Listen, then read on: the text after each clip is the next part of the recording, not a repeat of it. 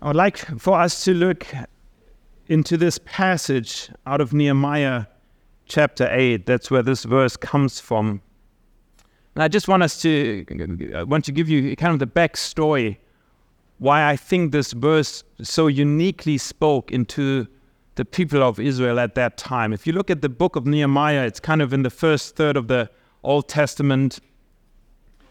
And the book of Nehemiah starts off with this man, Nehemiah, living in a foreign land. The people of Israel at that point in time are in exile. So they don't find themselves in a good situation. They find themselves outside their own homeland, outside their city. They're not in Jerusalem. They're far away.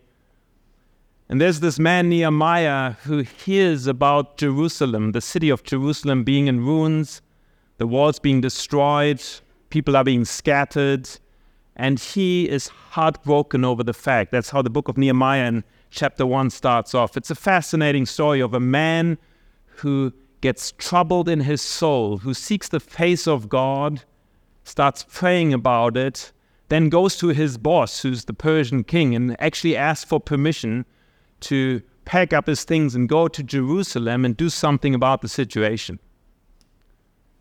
And it's very strange that even this foreign king who does not worship the God of Israel permits it and even supports it and finances the trip of Nehemiah back to Jerusalem.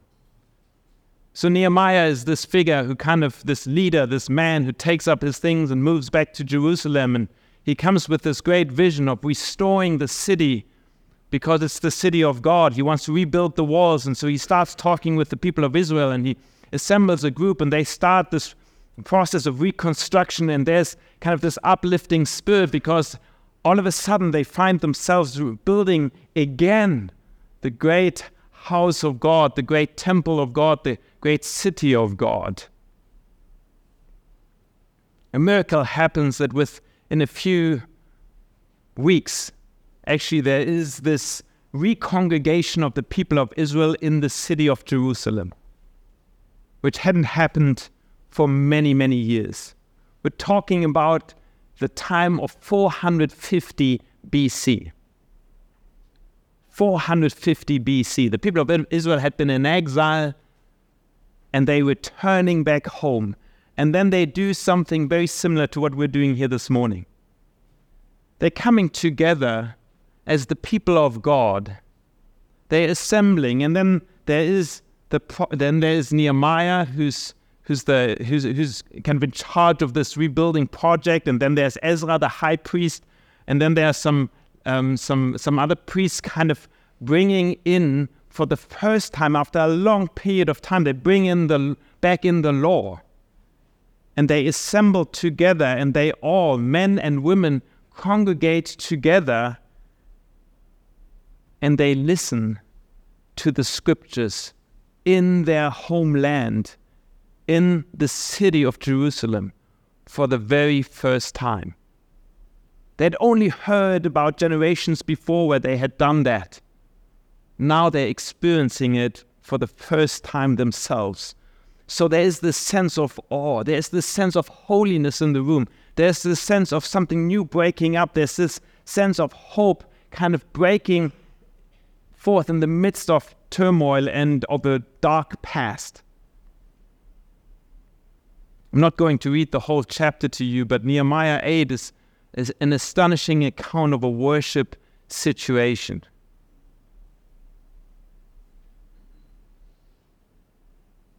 It actually says that as they are listening to the scriptures, they start weeping.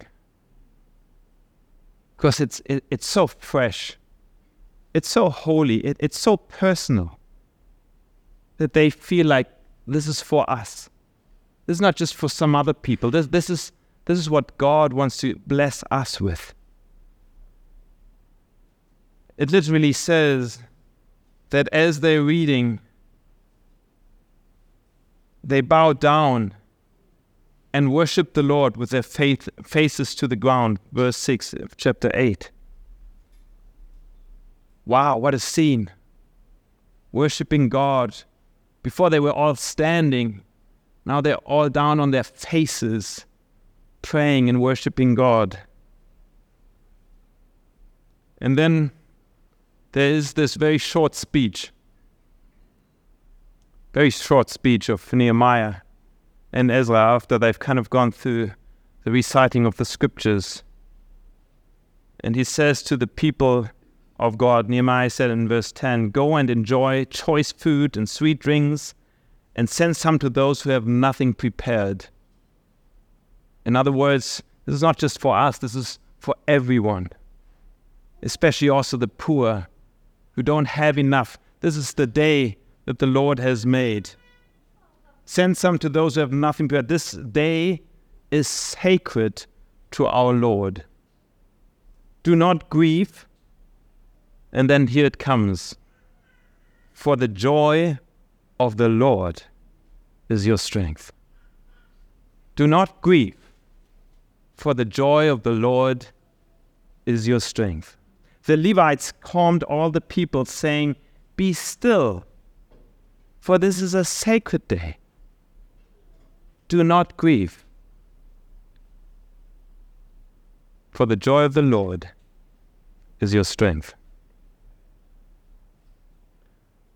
As I'm reading through this passage, as I'm kind of seeing this congregation of Israelites there in Jerusalem, praying, worshiping together, being still before the Lord, it strikes me that Nehemiah and Ezra are not saying we can be so thankful for the walls being reconstructed. We can be so thankful for being back in Jerusalem. We can be so thankful that we can now finally build houses in the city of God again. They are not kind of uttering words because of outside circumstances that have changed, but they're actually pointing to the unending, never stopping, outside our own experiences, the joy of the Lord being present in all times, and that being the cause of our joy. Now, you would normally expect in a service like that they are pointing to this new situation, that this is because now the outside things have changed, that we can now praise God and rejoice. But that's not what's happening. What's happening is that they're saying the joy of the Lord is our strength, not the joy of a new temple, the joy of a new house, the joy of being back in the city, the joy of returning from exile. That is giving us strength. But actually what the priests are communicating is that despite all the circumstances of our lives, what really gives us the strength is that there's the joy of the Lord in all circumstances. I'd like to unpack this a little bit for us this morning. What does that mean? The joy of the Lord is our strength. The first thing I would like to say this morning is that the joy of the Lord is not dependent on outside circumstances. See, there's a big difference between joy and happiness. Now, happiness is very much dependent on outside circumstances. You feel happy when things are going well. You feel happy when life is good. You feel happy when you're on vacation. You feel happy when you've got money on your account. You feel happy when your marriage is going well. And I can go on and on about some outside things that just make us happy. Joy is not happiness. Joy, on the other side, is not determined on outside circumstances. And that's exactly what we're seeing here, the priest leading the people of God to understand. Yes, outside circumstances have changed. Now we're back in the city. Now things are going well. That's all great. But that's not why we have strength. We have strength not because we're now happy, but because we've got joy, which transcends all these outside things. Do you see the difference?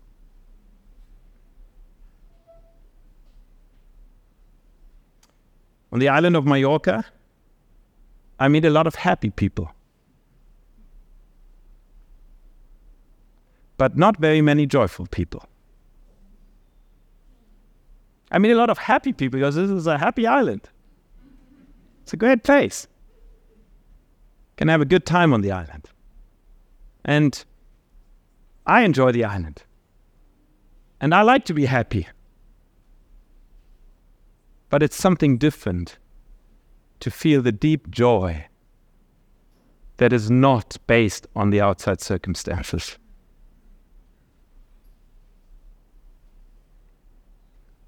Number 2, the joy of the Lord can be found in the strangest of places. It's fascinating to read the scriptures and to see sometimes in the darkest hours, humanly speaking, people experience joy. One of my great heroes, and I'm sure yours as well, is the Apostle Paul. In the New Testament, there's an epistle called Philippians, the book of Philippians. When I studied theology, my theology teachers would always say the book of Philippians is the book of joy. So it only has 4 chapters. It's in the New Testament, a very small epistle. But it has over and over, it's almost overflowing with the word and the rejoicing of the Apostle Paul, full of joy. Let me just read a few verses. Philippians 1 verse 4, Paul writes, "In all my prayers for all of you, I always pray with joy." Verse 18, "But what does it matter? The important thing is that in every way, whether from false motives or true, Christ is preached. And because of this, I am full of joy. I rejoice, and I will continue to be full of joy." Verse 25, "Convinced of this, I know that I will remain and I will continue with all of you for your progress and joy in the faith." Chapter 2, verse 2, "Then make my joy complete," Paul is writing, "by being like-minded, having the same love, being one in spirit and one of mind." Chapter 2, verse 18, "So you too should be glad and full of joy with me." I could go on and on through this small letter in the New Testament. There's one line after the other talking about a joy that transcends all outside circumstances. The most interesting fact about Paul writing these letters, he's in prison while he's writing them. It's one of the prison epistles.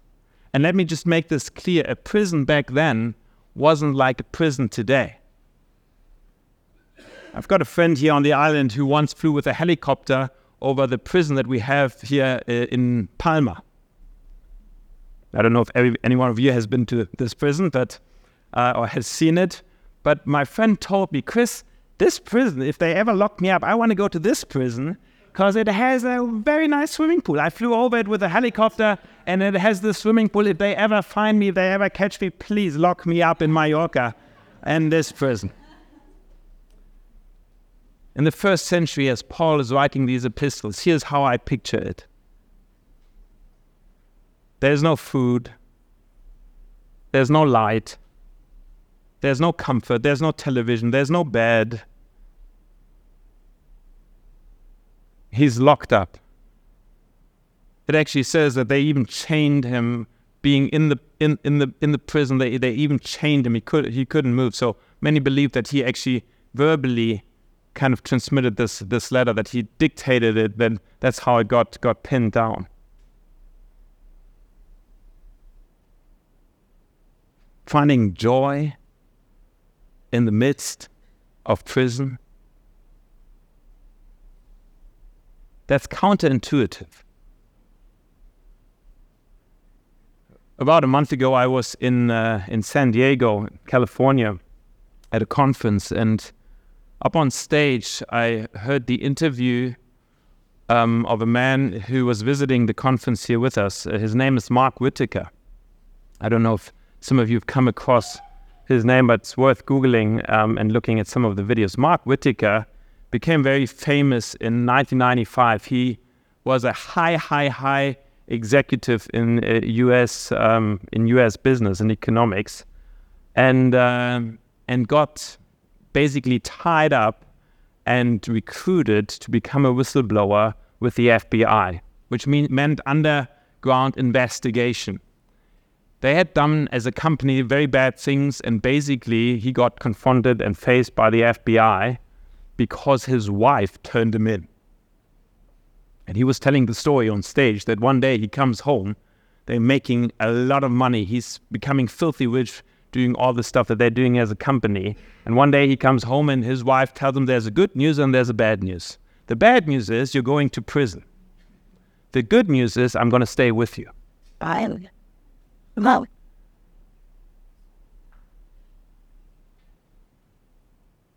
He ends up, being recruited then by the FBI to do an undercover investigation.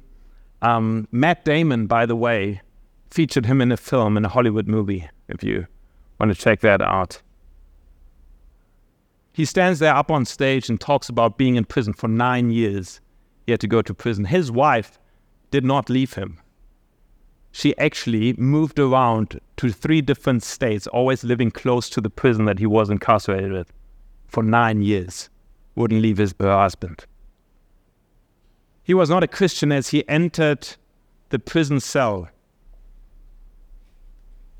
But one of the things that he said that kind of burned itself into my mind there, what I heard a few weeks ago, he said, in prison, I became a free man. Has a wonderful ministry preaching the gospel to inmates in prisons.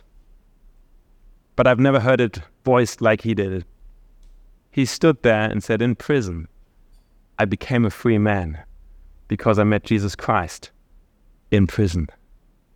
He experienced the joy of the Lord even though he was incarcerated. That's not intuitive. That's not how we think. That's not how we want our lives to go. But that's a reality that we can experience if we get to know the joy of the Lord. You can experience the joy of the Lord in the strangest of places. The next thing I would like to say, the joy of the Lord can be found by the strangest of people. Remember years ago, from our ministry in church back in Germany, we wanted to go on a mission trip to Congo, to that African country, which is not a tourist destination. In fact, one of the things we very clearly communicate before we went on that mission trip, that it's dangerous to go with us. But we kind of felt compelled to communicate, as Christians, we don't just go where it's nice. We go where we're called to and we feel called to. So I had assembled a team of people who wanted to go with me to the Congo. There's this city, Goma. It's on the border of Rwanda, eastern Congo, which is very famous in the world for lots of rebels that are nearby. They always have conflict. It was part of the genocide story in Rwanda. Lots of people migrated over to the Congo. In fact, the city of Goma is the capital of rape, which is made it very, also difficult to recruit people to come with me to the capital of rape. But we felt called to go and help a local church and a local school and a local hospital. Back then, we were doing services in the city of Frankfurt in Germany in a big movie theater, Cinestar Metropolis, downtown Frankfurt. And just 2 weeks before we were supposed to have our last service, our commissioning service, and then as a team fly to the Congo, I meet with the manager of the movie theater. And we're just meeting over coffee one day after lunch. We went for coffee and it was a business meeting because I just wanted to kind of fix our schedule for doing services after the summer back in the movie theater. And that woman, the manager of the movie theater, she had never been to any of our services. She did not really know anything about church or our ministry, but she was very nice, and we had a conversation. And as I was telling her that I'm about to go to Africa, she said, I love Africa. I said, you do? Yeah. Well, I love Africa. I said, where have you been? Well, she's been to South Africa and she's been to Egypt and nice places. And I said, well, I'm going to the Congo. You're going to the Congo? I said, yes, we're going to the Congo. You want to join me? She said, well, why not? Long story short, within 2 weeks, we managed to get her a visa, which is also a very complicated process.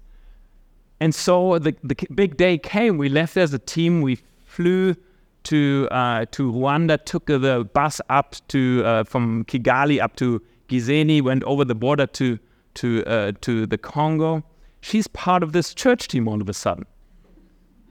Now, she'd never been, which she told me, she'd never been part of any church. She'd never been to a worship service, which is unfortunately very common nowadays in Germany, that people don't have that as a tradition anymore. So we're working with the school, we're working with the church. We're staying at a pastor's home. The whole team, the pastor kind of just had us all stay at his place, and it was not a fancy place. About midweek, this manager, her name is Christine, she got very nervous. Because what she hadn't told me is that that her background is actually Belgic. And perhaps some of you know that there's a colonial history in that part of the world. And so anyhow, she finds out that there may be some difficulties of her leaving the country again on her passport. So she becomes very worried and full of anxiety, and she starts stressing me out and the whole team out and the pastor, and she's stressing everyone out. So the pastor does something which only a nice pastor can do. He invites her to come and join one of the services at 6 a.m. in the morning. So apparently there's this church, and every morning at 6 a.m. they have a worship service, and they come together and pray. So he just invites her to come to the service. Now this was midweek. We hadn't even had a normal service, saying alone an early morning service, and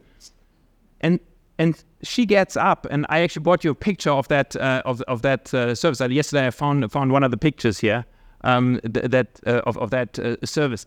She gets up. I'm sleeping. Okay, I'm not getting up at 6 o'clock in the morning for a worship service, so I'm sleeping. I'm sleeping in. By the time I get there, which was like 6:30, because I'd missed the beginning, I walk into that service, and I can't believe my eyes.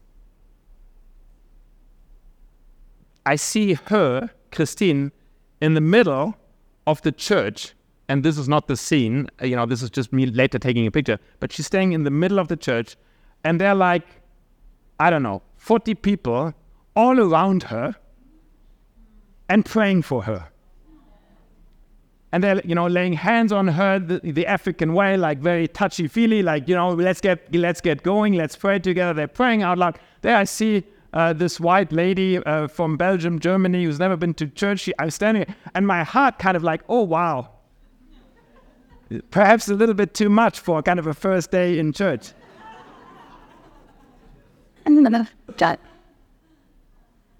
But here's what happens. She walks out of that church, her first service, a 6 o'clock a.m. service in some African village, never really heard the gospel, never really been around Christians, but she's beaming because she's experienced the joy and the peace of the presence of God in her life. It totally changed how she felt and how she sensed this whole mission trip. If you'd asked me before, and if something like that would happen, I would have told you, not on the world. She's German. She's Belgic. We're not that emotional. We don't convert that quick. It takes more. more reasoning, more arguing, more whatever. You can experience the joy of the Lord in the strangest of places, and it can be experienced by the strangest of people.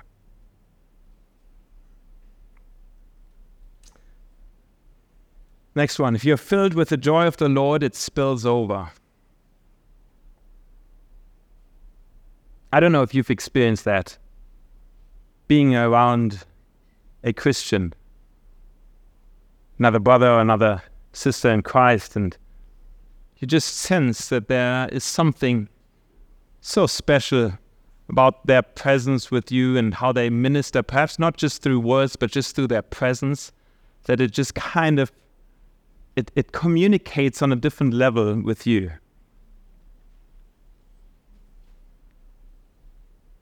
Last year, I spoke at a conference in the U.S. in Colorado,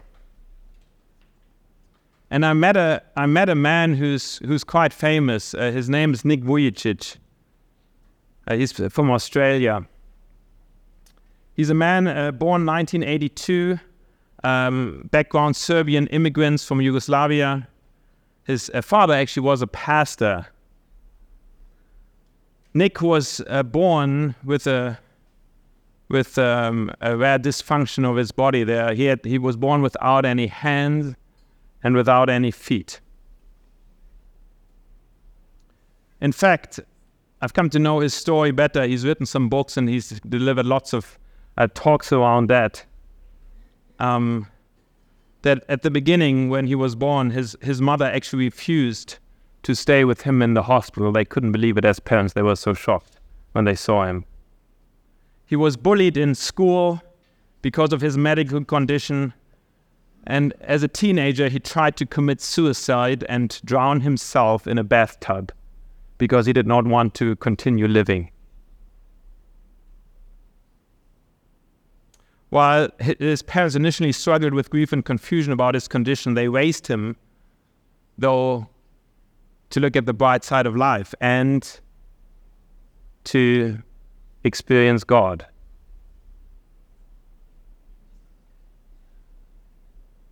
I spoke at the conference, and he was also a speaker, and so he was in the front row, just right about where you were sitting. I spoke. This was a large conference, many people. I spoke, and I had not met Nick personally yet, but I spoke, and I tried to give it my best effort to kind of communicate that day. And as I finished speaking and came down from the platform, he looked at me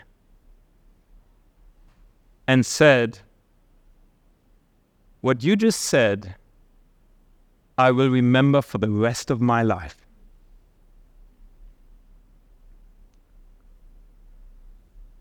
Now, for me, that was powerful, because I knew that he was a communicator and that he'd spoken in front of many people. That's a rare compliment.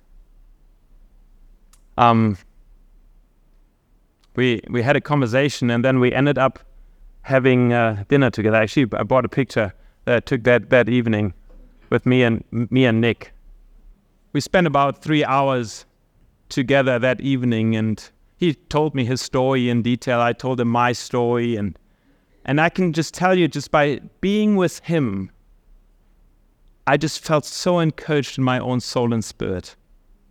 I really deeply sense that he has the joy of the Lord present in his heart and soul.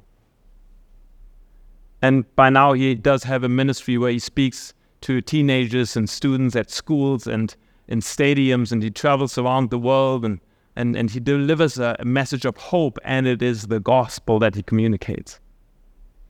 But it's one thing to see someone up on stage, and it's another thing to just experience someone just on a personal level encouraging you. I felt that evening that he does have the joy of the Lord very deeply inside of him, and I get to benefit. Have you ever felt that with someone who has the joy of the Lord, that it almost like spills over? There's this deep underlying peace that surpasses all understanding, that is much deeper than any outside circumstances, and you kind of get to tap into that just by being present. By the way, that's why I believe it's so important to come to church on Sundays. Because sometimes life is just so tough on us or on others that we need the presence of God in and through others to minister to our own hearts and souls. When we don't sense the joy of the Lord in our own soul, we need some brothers and sisters around us who really minister to us through their spirit and through their soul. The last point I want to make this morning is that the joy of the Lord carries you in the face of death. The joy of the Lord carries you in the face of death. Remember, I told you at the beginning that Lauretta experienced this week how her father passed away. The last about a month ago, a very close friend of mine, one of my best friends back in Germany, he also lost his mother. And prior to his mother actually passing away in the hospital, they as a family were going through a very difficult situation because his mother wasn't very old. She had cancer last year. She actually survived it all well, but her immune system wasn't strong enough again. So she kind of fell sick a few months ago, and they actually had to put her into sleep. How do you call that? Into a coma, and they were hoping that through the coma she would kind of get back on her feet. Her body would heal, and they would give her all kinds of medicine, but it didn't seem to get better at all. So for about 3-4 weeks, my friend Daniel, he called me almost every day because he felt like he needs some guidance, some help, some support. And he was kind of the pillar now in the family, even though he's the son, the father is still alive, and there are others, but he kind of became more of the central figure also in determining how do we proceed here as a family together.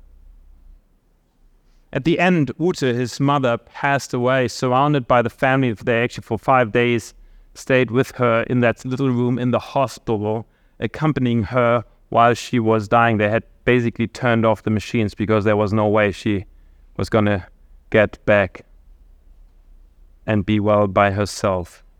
Emotionally very, very difficult. We as a family flew over and actually attended the funeral of Ute. And I spoke with my friend Daniel, and let me just say, even though this was a very, very tragic loss, I so deeply sensed the spirit, the peace, and the joy of the Lord in that family. Because in the face of death, they actually did not draw back, but lean in. They did not draw back from God and kind of start accusing God, why is this happening, why is this now also bad? But they actually leaned in with their minds and with their spirit and with their conversations and actually opened themselves up to be ministered to and experience the comforting presence of God in the midst of death.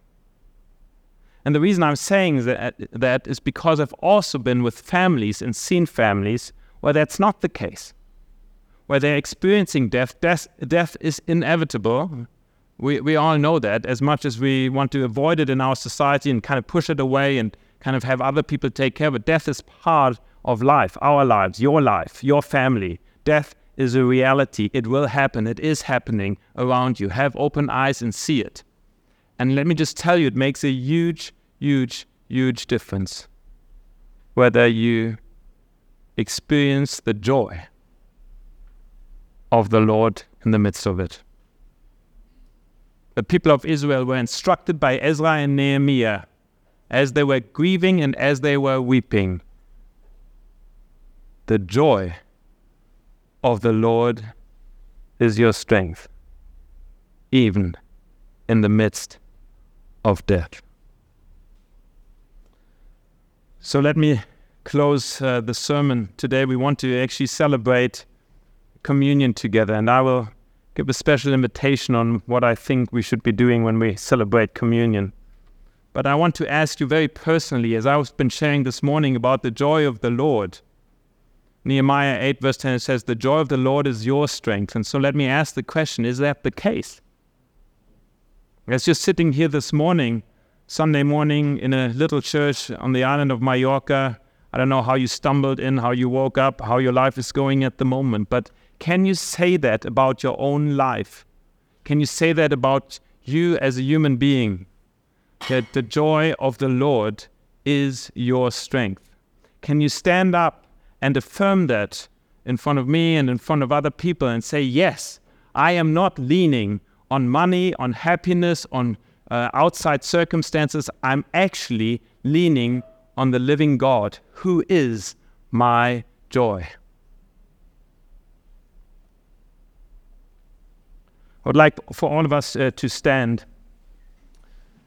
And we will sing a song in a moment, and we're leading up to communion. And I will say a special invitation for us to not just take communion perhaps as you've done it many times before, where it's just a ritual or where it's just something you do at church. And perhaps you're here for the first time and you don't even know what communion is. But let me give the brief illustration that communion today is actually an outside symbol of us taking in Jesus Christ.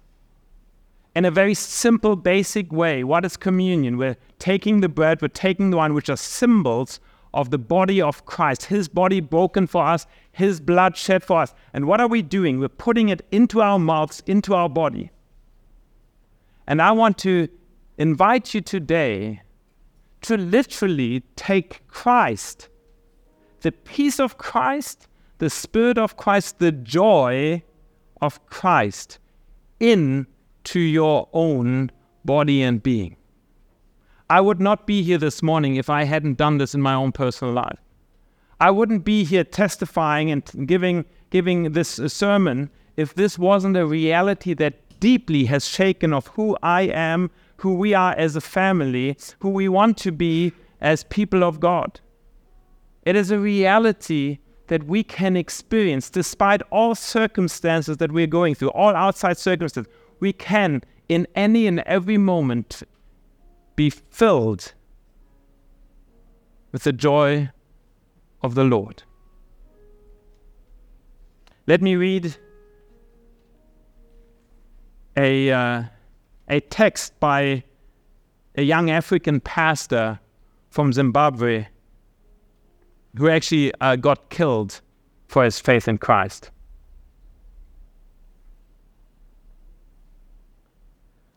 He writes, I am part of the fellowship of the unashamed. I have the Holy Spirit power. My die has been cast. I stepped over the line. The decision has been made. I am a disciple of Jesus. I won't look back, let up, slow down, back away, or be still. My past is redeemed. My present makes sense. My future is secure. I'm finished and done with low living, sight walking, small planning, smooth knees, colorless dreams, tamed visions, worldly talking, cheap giving, and drafted goals. I no longer need preeminence, prosperity, position, promotions, plaudits, or popularity. I don't have to be right, first, tops, recognized, or rewarded. I now live by faith. Lean on his presence, walk by patience, am uplifted by prayer, and labor by power. My face is set, my gait is fast. My goal is heaven, my road is narrow, my way is rough, my companions are few. My guide is reliable, and my mission is clear. I cannot be bought, compromised, detoured, lured away, turned back, deluded, or delayed. I will not flinch in the face of sacrifice, hesitate in the presence of adversary, negotiate at the table of the enemy, ponder at the pool of popularity, or minder in the maze of mediocrity. I won't give up, shut up, let up until I have stayed up, stored up, prayed up, preached up for the cause of Christ. I am a disciple of Jesus. I must go till he comes, give till I drop, preach till all know, and work till he stops me. And when he comes for his own, he will have no problem recognizing me. My banner will be clear. Do you have the joy of the Lord? Do you have the joy of the Lord in your life?